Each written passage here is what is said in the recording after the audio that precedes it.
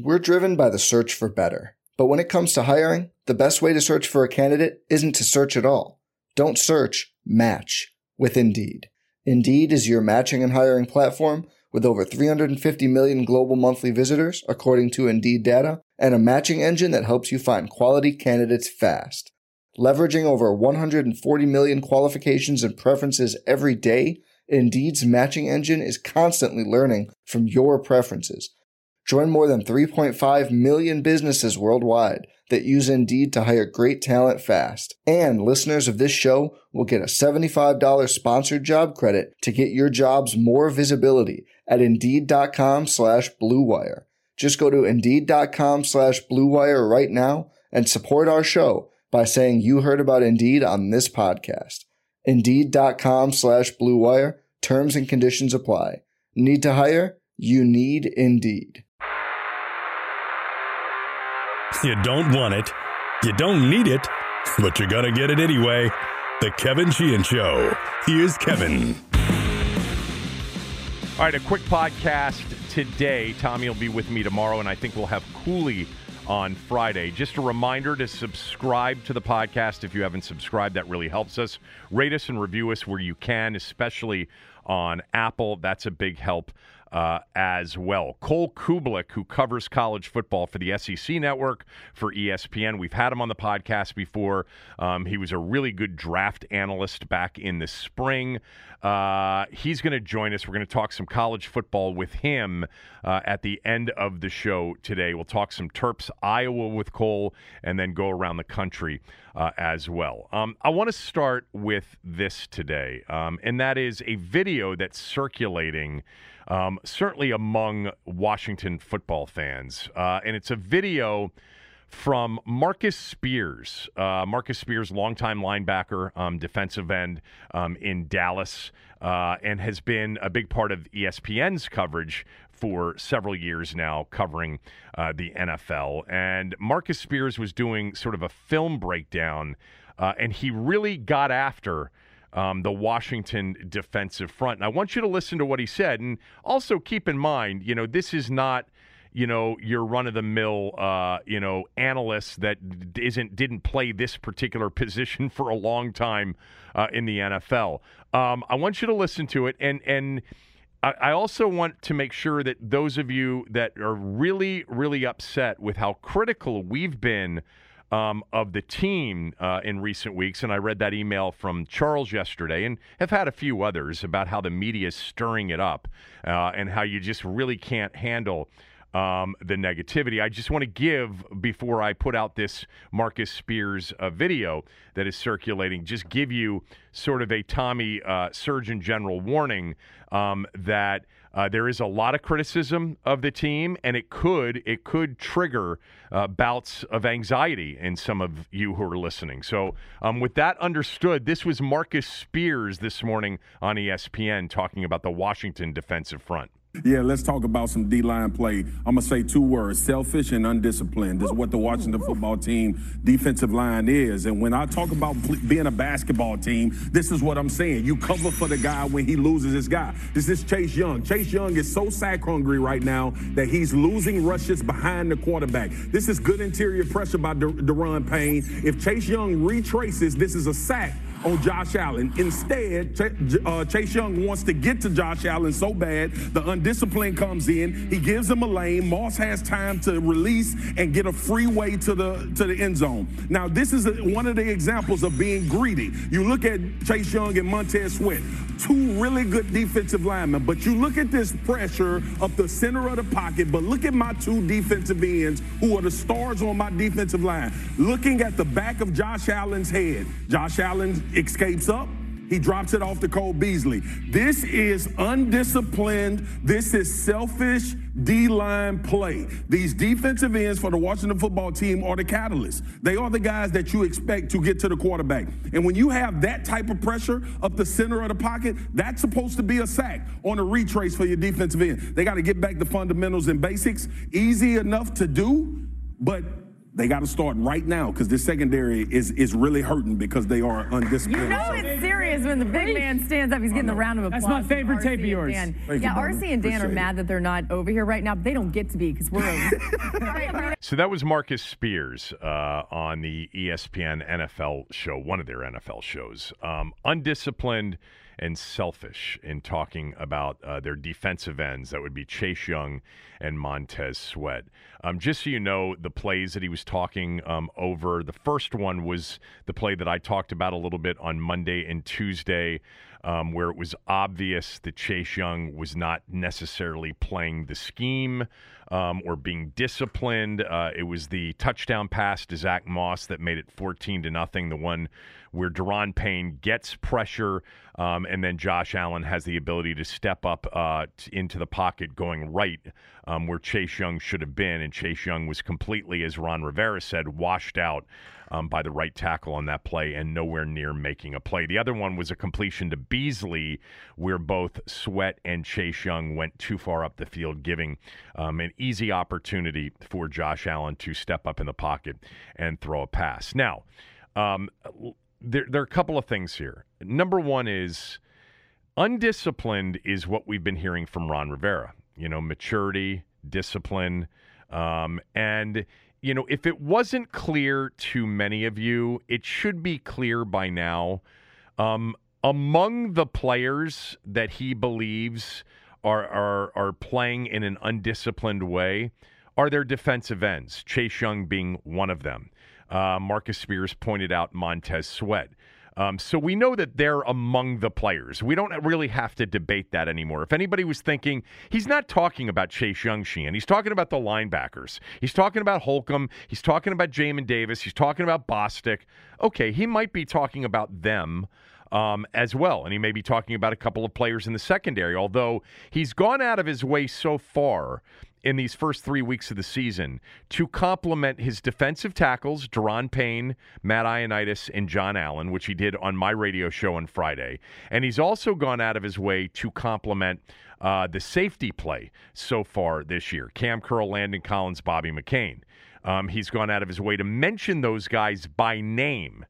So I am assuming that those guys aren't on the list of players who they're concerned about with respect to maturity and discipline. I will just push back a little bit on Marcus Spears' selfish. I don't think that they're playing selfishly. And Brian Baldinger, who was on the radio show this morning, also put out his own video in which he suggested that Washington wasn't playing hard enough, that they weren't hustling enough. I'd push back a little bit on that, too. I think they're playing hard. I don't think they're playing selfishly. I think they're not playing the scheme as it's been designed and as it's being called. And I think that that's a problem, and one of the big problems as to why they've started off so slowly. And I think it's also a big source of some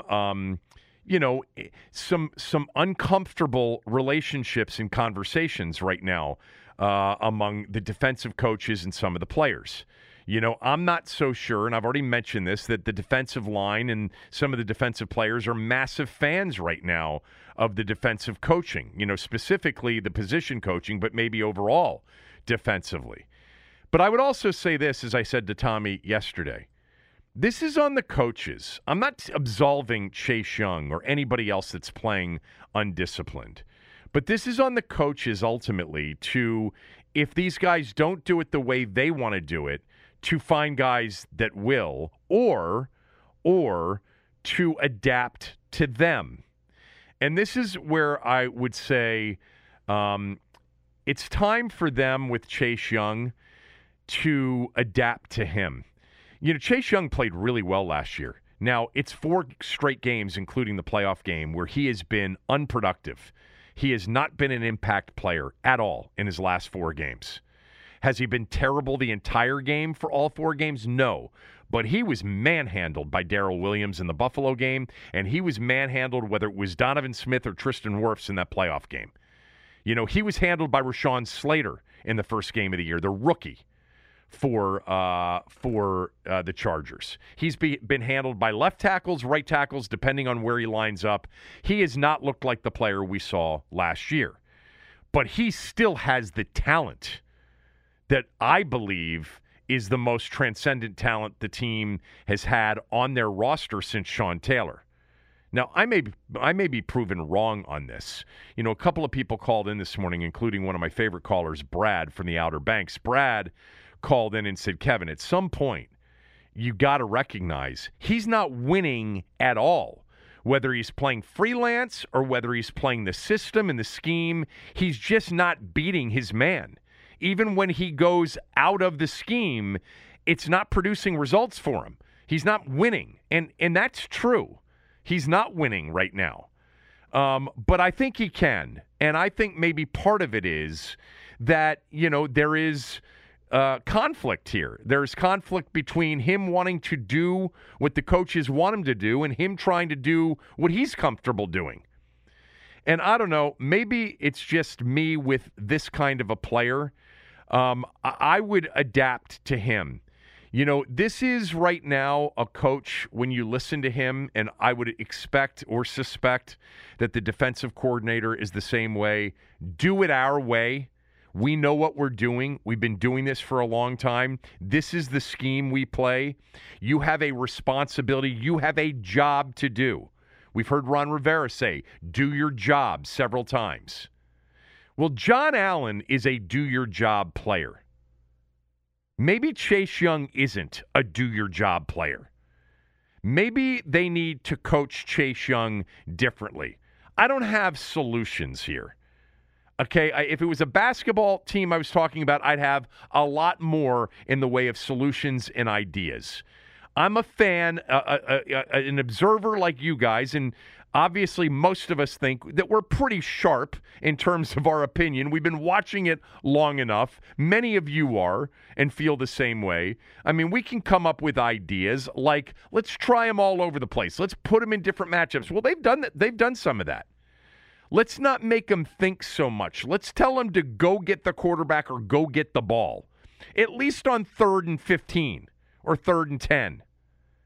I don't know. I just don't think of Chase Young as a gap integrity, play the scheme guy. And if he's not that guy and he's being coached up to be that guy, and that's one of the reasons he's not producing here recently, well, they need to change that because he's too big of a talent to not change it for. That's my thought for today anyway. Subject to change, of course. But I'd like to see Chase Young be Chase Young. And if he's being Chase Young and he's really not, doing anything they're telling him to do, and he's not producing as Chase Young, well, then you got a problem.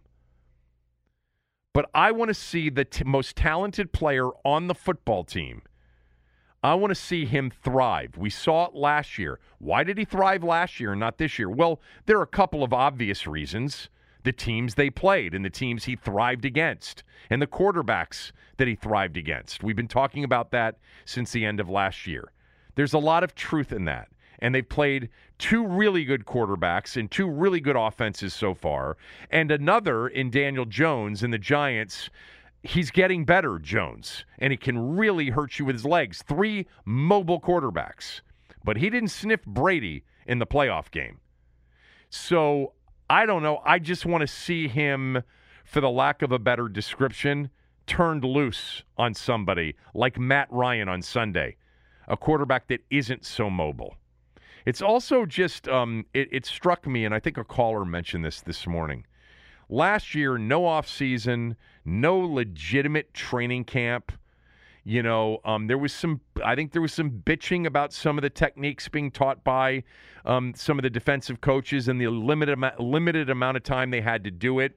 But ultimately, maybe in his rookie year, there was less structure. I don't know, just guessing, because there was less time to prepare for the season.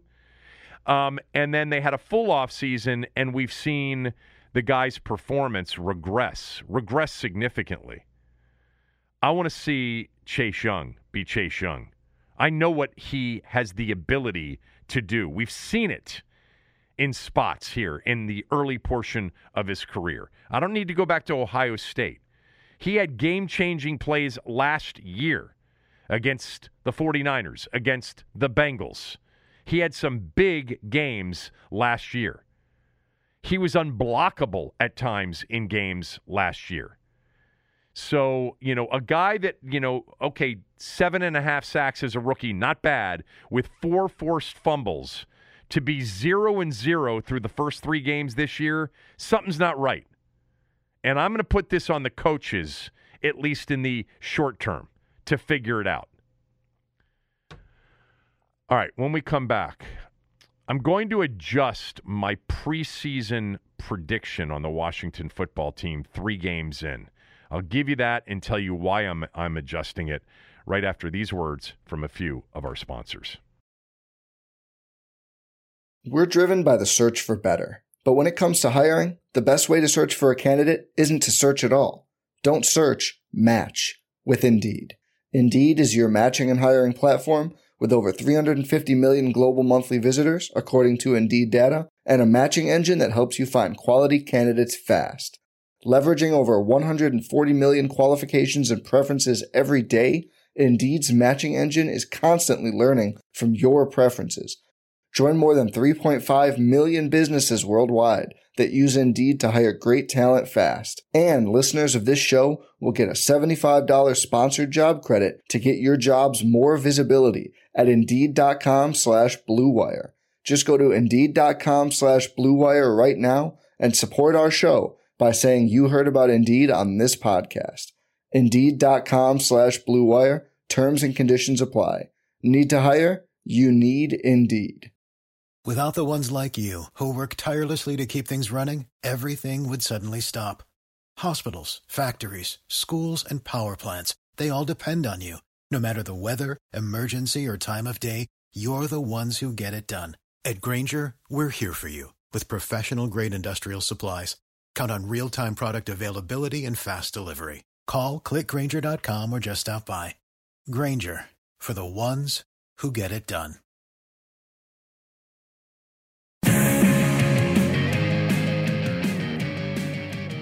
This segment of the show presented by MyBookie. Go to MyBookie at mybookie.ag. Use my promo code KevinDC.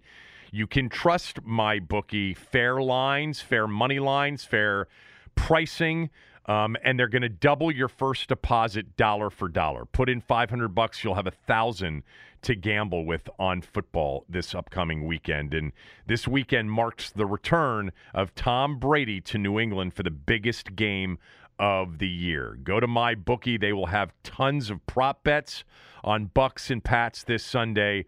They've got tons of prop bets on every game right now. But MyBookie at mybookie.ag, using my promo code KevinDC, is the place to go. Even if you have a place where you're wagering already, it's good to have another place, especially if they're going to give you free money when you sign up, which is something MyBookie will do. And you want a place where you can comparison shop on point spreads and pricing. MyBookie.ag, use my promo code KevinDC. There was some news this morning from the Washington football team. They signed Kelvin Harmon to the practice squad. I guess, all of those cuts, remember Washington's cuts? Is Jimmy Moreland the only one that ended up getting signed? No, Peyton Barber did.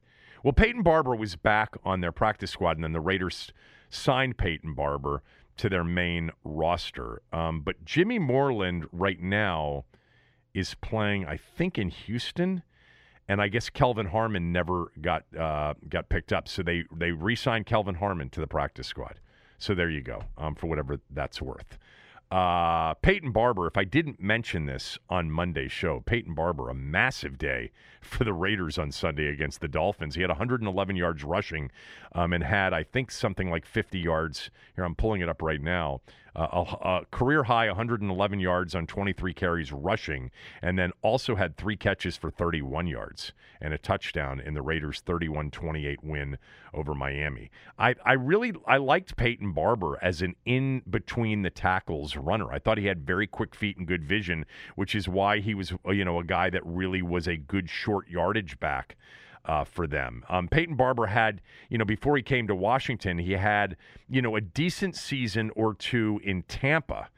And he's still, I think, relatively young. So good for him to catch on in Vegas.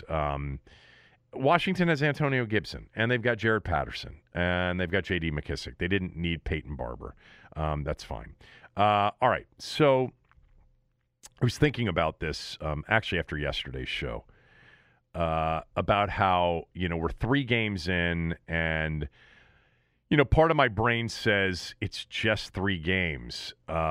Stick with what you know to be true, which is the NFL is super hard to figure out after 5 or 6 games, let alone 3. Don't jump to any early conclusions. Things are going to change. It's a week-to-week league, yada, yada, yada. But there's something not right with this team. The performance on Sunday, if it had been an improved performance by the defense and a decent performance by Taylor Heineke, and they lost 27-21, and they had a chance, legitimate chance to be in the game and win the game, it just would have been much different.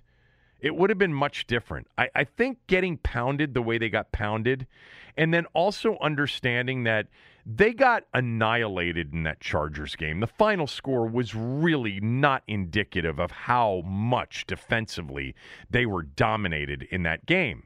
And then they had a player on the final play of the game. This wasn't one of those, they dropped a touchdown pass, which they did, the Giants did, in the fourth quarter for a 10-point lead. But there was still 6 minutes left in the game. Dexter Lawrence jumped off sides on the final play of the game.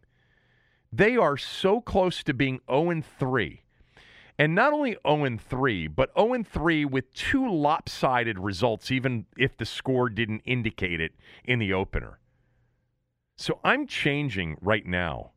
I'm adjusting. I'm recalibrating my season prediction of 8-1. I think this is a 5-win team. Cover your ears, those people that think I'm being too negative and that the media is influencing the outcome here. It's the way I feel right now. I am not very positive about what they've got coming up, in terms of a schedule and with the way they're playing. I think there are things going on in the organization. I think in the football operation right now, I'm not dropping any bombs here at this point. But I don't think all is well right now in Ashburn. And, the football operation, I hope, is separate from everything else. And, they laid off, fired a couple of people last week. Scott Shepard, one of the actual quality people in the organization for years, is gone. These are names that nobody knows. That's fine.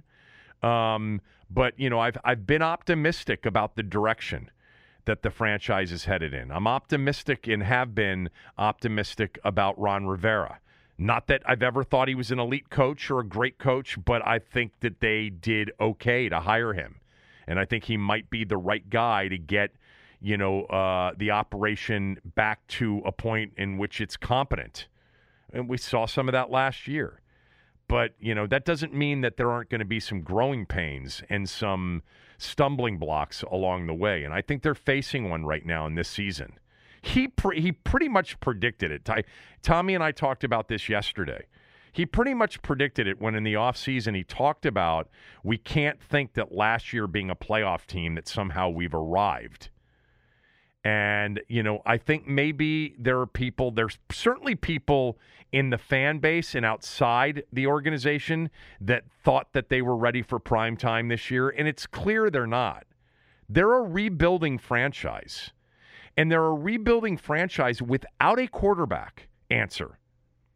With the defense right now looking as if it's not going to turn out to be what we thought it was, and I'm talking about what I thought it was, which was, again, taking another step in the right direction and being a really good defense, not elite, Not best defense in the NFL, not top 3 or 5, maybe 2 years from now that, if they continue to add pieces and the maturity of these players, and they're able to grow into that.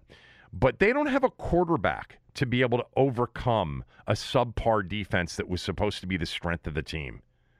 They don't have a quarterback that can get into battles with Pat Mahomes and Aaron Rodgers and Tom Brady and Derek Carr and Dak Prescott, just looking ahead at the schedule. And I didn't even mention the Broncos and Teddy Bridgewater, who's off to a great start, or Jameis Winston in a week and a half with the Saints coming in.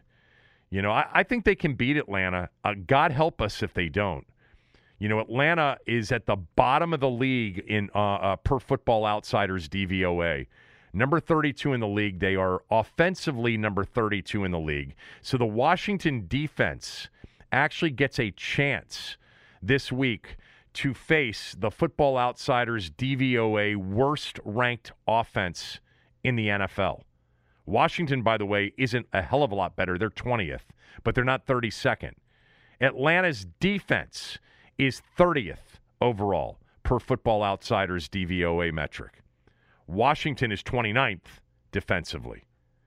So this is not only the last time maybe in a while they'll be favored, but maybe the last time in a while where the matchup is right for them.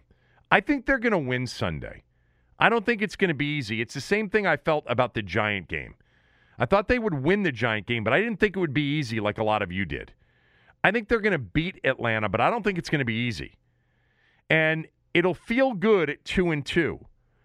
But the 2-2 better be with an improved, like a massively improved defensive performance against a quarterback that's not mobile in Matt Ryan. It needs to be that. It's also got to be a much better performance from Taylor Heineke. Because if it isn't win or lose, the conversation will begin about Kyle Allen. Because we know that they like Kyle Allen a lot. But my adjust here 3 weeks into the season, which I have rarely done in the past, I don't know that I've ever done it, is 5-12. I think they're a 5-win team. That's what we're watching right now. In the first 3 games, we have watched a team that will actually struggle to get to 5 wins. At the same time, I do want, as a fan of the team, to recognize that this is still rebuilding mode. And they still have pieces to add. And they still have growth among their players, their young players, especially on defense and offense. There have been a couple of positive developments in the first 3 games. I think the offensive line has been a pleasant surprise. I think it has been. I mean, Cosme really struggled in pass pro against, Joey Bosa. I mean, who doesn't? But I think he's been pretty damn impressive. I think Rouillet's been impressive. I think that, the one, we thought this was a weakness coming in. I don't think it's a weakness. Gibson and McLaurin and Logan Thomas, are real good players. They're good players. Terry McLaurin, really good. Antonio Gibson, potentially really good. Logan Thomas, I know he fumbled, but he's a big old target. So there are some things that, they're not totally void at all of talent or ability or good, players and good teammates and, higher IQ guys. They need more of them, though. And ultimately, they need the quarterback. Because if they don't get the quarterback, and there's no guarantee they will, this is going to be a conversation every year. You're going to rely on the defense to be great and to have, a quarterback that Ron Rivera referred to as a game manager. And again, I think that was a little bit, I think people can take that and run with it. I think, almost any coach wants their quarterback to manage the game well. But I think this is a 5-win team. Anyway. Up next, Cole Kublik. Cole's been on with us before. He's an excellent college football analyst. He's been a big help in getting us ready for the draft. We'll talk Maryland, Iowa, and the rest of college football right after these words from a few of our sponsors.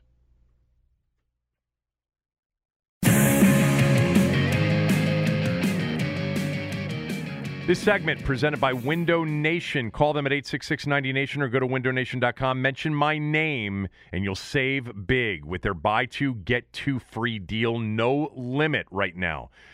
Window Nation's the best. I've been endorsing them for 12 years. I've got complete trust in them. Every single person I've introduced Window Nation to has had a great experience. You will as well. Call them at 866-90Nation. Go to windownation.com. Get a free estimate. You can do with it what you choose. Shop it if you want, but do it quickly because you want to save big on your winter energy bills, and new windows will help you do that. Buy two, get two free, no money down, no payments, no interest for 24 months. 866-90Nation or windownation.com.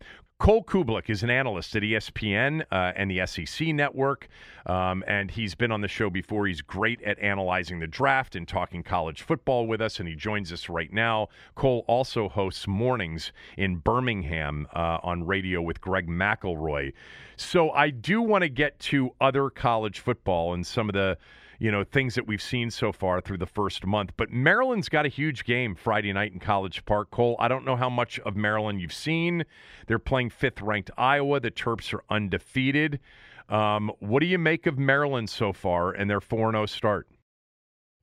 I think it's remarkable. I think Coach Loxley doing an amazing job. Talia Tagovailoa has had an exceptional season so far. I think he's around 76% of his passes completed. I know he's only thrown one pick. They kind of got that RPO system going. He's doing a nice job sort of redirecting when he needs to and getting the ball out. He's got a whole skill to be a very good college quarterback. And I kind of began to follow Maryland a little bit in the spring when I had Stanford football and I was doing FCS in the spring because I fell in love with Reese Udinsky, the backup quarterback at Maryland, who was at VMI at the time, who I still say to this day, Kevin, had the gutsiest performance by any college football player I've ever seen when he helped VMI beat Stanford at Stanford for the first time in school history. And tore his ACL in that game, came back in that game, and his knee gave out on him, put a brace on it, came back in again, and then led them down to score 2 fourth-quarter touchdowns, and then an overtime touchdown, and then the overtime 2-point conversion to win it. So I've kind of wanted to follow his path, and that's obviously no Mike Loxley from his time in Alabama, but it's been an exceptional season so far. They're one of those sort of 4-0 teams that not a lot of people expected to be there, and they have a tough test Friday night. Yeah, so let me just make sure, because not everybody knows who you just referenced. Reese Udinsky is the backup quarterback to Talia Tagovailoa. A lot of people thought that he had a terrific summer. Steve Suter, who does the games on radio, has been on the podcast and the radio show a couple of times, and he said this kid's really impressive. And he was a transfer from VMI. And you're saying that he had one of the most impressive games you've ever seen when he was at VMI. Did you say playing at Stanford or Samford? Samford. Okay. Samford. Okay, good. Because I was going to say, what was VMI doing playing Stanford? So no, it was Stanford in Birmingham, Alabama. Yeah. Got it. Not everybody up here knows where Samford is. I've heard incredible things about him. The interesting thing, Cole, is that Loxley's been putting together some top 20, top 25 classes, in a row, and it just appears to me anyway that they've hit that point in which the talent is now ready to play and it's thriving. They've got NFL wide receivers. They've got, incredible team speed on both sides of the ball. And they opened up with a win over West Virginia, 30-24. And West Virginia just nearly went to Oklahoma and won. I don't know if Oklahoma is any good. We'll get to some of the other things, but I actually think they've got a shot at Iowa. I think they have a shot mainly because they've got good quarterback play. And you mentioned some of the guys are going to be catching the footballs as well in that system under Loxley. I love the options that he's going to give you, whether it's through the RPOs, whether it's through quarterback run, things that they're going to design there. They're going to provide multiple conflict defenders throughout the course of a game. And Iowa's a team that they're pretty stingy defensively. And that's not just statistically what they've done, but how they play their structure. They just don't give you anything. They make you earn everything that you get. So I think the ability to be able to force certain defenders on that Hawkeye defense to make decisions on a regular basis, and hopefully for Maryland's sake, sometimes be wrong, could help provide the Terps with some big plays. But that'll be the most physical team that they've played by far. The guy you're going to want to watch is 65 at center for Iowa, Tyler Linderbaum, maybe my favorite player in college football right now. He is one of the best centers that I've evaluated the last 6 to 8 years in college football. He is an absolute joy, and they're going to be ground and pound, and then they're going to give you your play-action shots down the field. And like I said, defensively, they are going to be stiff, heavy-handed, and the defense is not going to give you much. So Terp's got their work cut out for him, but I'm going to make sure I'm in my room at 7 o'clock and find that football game, be able to watch it, because I'm just excited to see sort of how that one plays out. Cole's been phenomenal for us in the last couple of years before the NFL draft. I mean, he's really a terrific, keen evaluator. He'll also be working for the SEC network on Saturday night, the Texas A&M Mississippi State game. One more thing on this. Kirk Ferentz has always been one of my favorite college coaches. You know, it's amazing. He's in his 22nd year now at Iowa. That's really an anomaly in college sports these days. What are your thoughts about him as a coach? Underrated as far as what he's accomplished in his career. And I think sometimes we look at consistency, Kevin, and we just look at it as, well, that's just a guy that was able to stay at the same place. But he's had his team play at a high level almost every year. And I think there have been 2 years. I know 1 year they were the first team out in the college football playoff, and I think there was another year that they were either 5th or 6th. So he doesn't get enough credit for how close he's actually had those teams a couple of seasons since the college football playoff has been installed. So he's just he's the model of consistency right now in college football, and a guy that's put together some great years. And I still doesn't think that he gets enough credit for all that he's accomplished as the Hawkeyes head coach. Yeah, I think didn't they play Michigan State the year Michigan State was in the playoff in the Big Ten title game with the winner advancing to the playoff? I think that was the year that they were actually undefeated and they lost to Michigan State in the Big Ten title game in a defensive game, if I recall. And then Michigan State got slaughtered by Bama in the semis, I think, in Dallas. All right, I think it's a weird college football season start from this perspective, and I'm curious as to what you think. I think it's the furthest from being sorted out in terms of playoff teams. Usually at this point, even a month in, you know at least 2 or 3, and then we're talking about who might sneak in as the 4th. I think it's the most wide-open start to a season we've seen in a long time. Your thoughts? It's been very surprising, and I think it hasn't been overly surprising, Kevin, just because of the amount of teams that have lost. We've had 25 ranked teams lose through 4 weeks, the most ever. I think 13 top 10 teams have lost, wow. Second most ever. It's not just that. It's that some of the regular cast of characters towards the top of the rankings have been those teams that lost. You know, we've seen Ohio State now outside of the top 10. We see Clemson now with 2 losses, a team that I don't believe should be still hanging around the top 25. So I think the fact that you have a couple of those teams that have sort of disappeared and are not necessarily there anymore, Texas A&M would probably be another one, at least this particular season, that falls into that category where a lot of people anticipated they would make a playoff push, and now they're just not there. On top of the fact that Arkansas has moved into the top 10. Ole Miss looks like a top 10 team and has a chance to prove it this week. You know, BYU undefeated again. No one thought Michigan was going to be 4-0. Definitely nobody thought Michigan State was going to be 4-0. We talked about Maryland a little bit earlier in their start. So you're seeing some new faces towards the top of the rankings, which obviously is going to make it more interesting. You're having Penn State and Oregon right now in the top 4. I think it's great for college football. And then having a couple of other teams on the outside, like in Iowa, like in Oklahoma, Cincinnati still with a chance to play their way in. And then you've had some other games that have just been close. I mean, Iowa didn't look great last week. They trailed at the half. Oklahoma hasn't really been convincing other than one game this entire season. So we knew with all the super seniors coming back, the transfer portal becoming more and more popular and what that's going to allow teams to be. And then also, one thing we always forget to talk about is what that's going to take away from certain teams and not allow them to maybe be what we thought they were going to be. It's just going to change the landscape of college football. And I think we're seeing a big piece of that so far this season. We're talking to Cole Kublik, SEC Network, ESPN, hosts Morning Drive down in Birmingham with Greg McElroy on radio. So let's do a couple things here. I want to start with the ACC. Do you think that they're totally out of the playoff with Clemson with 2 losses, Carolina with 2 losses? I do. And obviously you've got a couple of good stories still in that league, but I don't think that they're going to be teams that realistically are a threat right now. Like Wake Forest should have been one of those teams I mentioned at 4-0 in the top 25 that absolutely nobody's talking about. BC also 4-0, nice win. Yeah, nice win against Missouri last weekend. They physically really took it to Missouri, and it was a very impressive win. But when I look down those two schedules, I'm not going to sit here and tell you that I really believe that those teams are going to be undefeated and have a real chance to make a push at the college football playoffs. So, yeah, I do believe that the ACC is essentially eliminated as we stand here today from the college football playoff. What about the Pac-12? Obviously, they've got the signature win that they've been looking for a while, Oregon's win in Columbus. But UCLA fell to Fresno. That quarterback's been amazing, by the way, here in the first month of the season. I mean, what if UCLA in the Rose Bowl ends up beating Oregon later on in October? Does the Pac-12 need Oregon to run the table?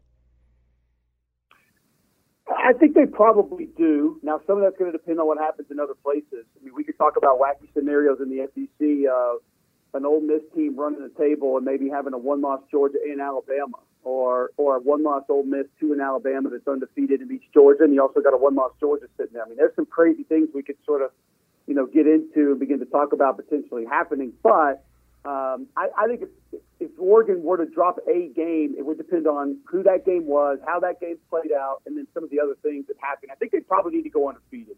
And I'm going to say this, UCLA losing to Fresno State is nothing that anybody should be ashamed of. I love Fresno State. I think they're a heck of a football team. You mentioned Jake Hayner. He's been unbelievable this year. Ronnie Rivers has been great at tailback. I mean, they're a team that can beat you multiple ways. Jalen Cooper's a big-time wide receiver that could be a problem on the outside. They play a physical brand of football. No one should be ashamed of having a competitive outcome or even a loss to Fresno State because they're just a good team. And I think UCLA is still a really good football team. Love what Chip Kelly's doing with the run scheme this year, veteran defense, obviously a quarterback that's been around. They're not asking him to do as much this year, and they got a couple of running backs that can absolutely go. That's going to be a big game from Oregon. That feels kind of like their last state game of the year, attention game, so to speak, where they can get everybody else to look at them and say, wow, look what they just did. But the reality right now is they're the number 3 team in the nation. They've got a massive win at the Horseshoe, and they got a couple of tough road games coming up. Utah's not great, but they're going to get credit for winning at Utah.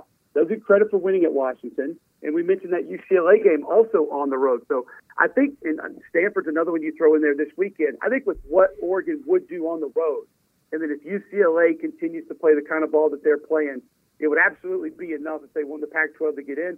Just don't know if they can drop a game because I would need to see what happens with every other team, and I would need to know who that team was and what they did the rest of the way. Oregon, number 3 in the rankings right now, and I think if we had a playoff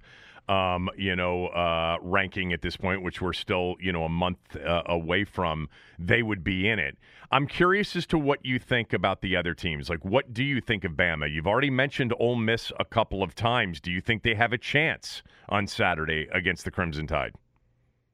I think they have a chance because they can score, and they can flat-out score with anybody in the country. They scored 48 last year against them, right? Wasn't it 48 against them last year? And unfortunately, I think they gave up 63. Yeah, right. They did. They did. And that's the problem is that I don't know how this has happened, and I don't really know where we kind of got lost with this. But it's almost as if I'm almost embarrassed to admit this, but it's almost as if people are sort of underserving the Alabama offense a little bit right now, and just how good they've been and how. It may not be the same as far as points and yardage as it was a year ago, but I think the efficiency might actually be a little bit better. I mean, you're looking at one maybe mediocre half against Florida in a game that you still found a way to win. Other than that, they've been lights out. So we know they have a little bit more talent than Ole Miss does. The defense has been a little bit better. Yes, Ole Miss defense has improved, but I want to see it against Alabama because I don't know what kind of a test they got in the first 3 games of the season that they face against Austin Peay, Tulane, and Louisville. But the fact of the matter is they have a quarterback that's playing as well or better than anybody else in college football. They have skill position guys that can make plays, create explosive plays, and they have a system that's going to move those guys around. They're going to formation you. They're going to go fast. They're going to give you visual deception behind the line of scrimmage before and after the snap, and that's going to be tough for Alabama to defend. A lot of those things Alabama had trouble defending against Florida. So I think it can be a competitive game. I think it'll be a good game. I think the depth of the Alabama defensive line would be my biggest concern for Alabama going into that game. Still going to be a 2:30 game at Bryant-Denny Stadium. Still going to be warm. And, that defense looked a little bit gassed in the fourth quarter against Florida at only 72 plays. Levy and those guys are going to try to get to 100 plays. So that would be my main concern with Alabama going into this game. But I still think the Crimson Tide gets a win. How much of a believer are you in Georgia and their defense? As much of a believer as you can be, because they have human beings that no one else can match up with. It starts with Jordan Davis, but 6'6", 350, 360. I mean, they can give you Julian Rochester. They can give you Devonta Wyatt. I mean, they have multiple guys up front that just you physically cannot match up with. Kevin, they have a star, which is essentially a hybrid safety, in Adam Anderson, that goes 6'5", 245. Yeah. And even if you're only playing him at star part of the time, that means he can run with tight ends and receivers. That's a scary thing to even think about, not to mention physically with what they give you on the offensive line, with what they give you at tailback. They're going to get Darnell Washington back at tight end. He's 6'7", 280 pounds. They just physically are a very different football team to anybody else in the country. They can utilize that with good quarterback play and a front seven that just really gets after you in a different way than a lot of other teams do. The thing about them is it's not just physicality. It's not just brute force. They are very precise with how they do things defensively, as precise as anybody else that I've seen on film, and that also gives them massive advantages with what they're going to attempt to do to your offense. I saw your alma mater up in State College a couple of weeks ago. How impressed are you with Penn State? And by the way, their defense? I feel great about that group with what they've been able to accomplish. I still, if you're talking about just overall talent, them compared to the rest of the top 10, I think they're towards the bottom, but I think they're well coached. I think they play hard. I think they have a great understanding of what their coaching staff is asking them to do. And they've got a good resume so far. The scary thing for Penn State is just what lies ahead. I mean, it's what they've done so far has been magnificent, but outside of Alabama and Arkansas, you could make a case that Penn State may have the next most difficult road ahead of them. They play AP 5, 11, 14, and 17 the rest of the way through. So other than Bama and Arkansas, that's the most difficult schedule remaining. And it's going to be a tough task to just stay where they are right now, ranked in the top 5. Could be AP number 19 after this weekend, too, with the Terps moving in there if they beat Iowa. All right, last one for Cole Kublik. Cincinnati, first of all, I think that targeting call in the Indiana game was just a terrible call, and I think it was a crucial call. Indiana, who I'm not impressed with their quarterback, the lefty Penix, like I was at the beginning of last year, but I think that was a big break for Cincinnati. They get Notre Dame this weekend. They've got the schedule, obviously, if they're able to survive it here. What do you think will happen with them? Do you think they go to South Bend on Saturday and win? If they do, they've really got an inside track to being undefeated and being a legitimate playoff candidate. I think it's as good of a chance as they've had in this setting. We talk about some of those postseason settings where teams have a month and certain guys opt out and things are just not the same. I would look at this one in a very different way. And then I think, too, some of the season openers that we have, that's where you're able to do a lot of different things that teams might not be prepared for. There might be a player or two you're not prepared for because you haven't seen them perform. This one's very different. A group of 5 team with this type of an opportunity this late in the season just does not happen very often. And because of how beat up Notre Dame is, I think you have an even greater chance to go in and pull a massive upset. I think this one comes down to quarterback play. I don't know exactly which way I would lean. I could go back and forth and convince me either way. But I know that Cincinnati's got a guy pulling the trigger in Desmond Ridder that absolutely can get it done. I have been down on Cincinnati all season, but I actually think they find a way to get this one done. I think they're the healthier team right now. I think they're the team that has had a little bit more consistency throughout the course of this season. And even though Notre Dame piled on Wisconsin there in the fourth quarter with a couple pick sixes, there are a lot of things that I saw in that game that I didn't necessarily love. So if it's going to happen, this is the spot. And I think Cincinnati actually does get it done this weekend. Do you agree with me that Indiana game, that play when they were down 14-0 and missed on that third down and they called targeting, that changed that game and probably their season? There's no doubt. 100%. And I'm not totally against the call. I feel like by rule you kind of had to make it there with the way that it happened. And it's not just the call, it's who it was. I mean, Micah McFadden's the heartbeat of that football team. Best player on defense that they have. You could probably state the case he's the best player on that football team. And emotionally, I know he's the leader. Physically, he's the leader. And you talked about, even with Penix not being very consistent this year, he's the guy that a lot of those guys lean on. For him to go out of that game at that point in time, I think magnified that even more. Cole Kublik covers games for the SEC Network. He's an analyst on ESPN. He's a great draft expert and analyst, and we'll certainly have him back, if not before the end of the college football season, for that. Follow him on Twitter at Cole, Cubelic. I always love our conversations. I appreciate it. Hope you're well. Talk soon. Hey, absolutely. I appreciate you having me on. All right, that's it for today. Back tomorrow with Tommy. And again, I think Cooley will join us on Friday. Every fan knows the right player in the right position can be a game changer. Put LifeLock between your identity and identity thieves to monitor and alert you to threats you could miss. Plus, with a U.S.-based restoration specialist on your team, you won't have to face drained accounts, fraudulent loans, or other losses from identity theft alone. All backed by the LifeLock $1 Million Protection Package. Change the game on identity theft. Save up to 25% your first year at LifeLock.com/aware.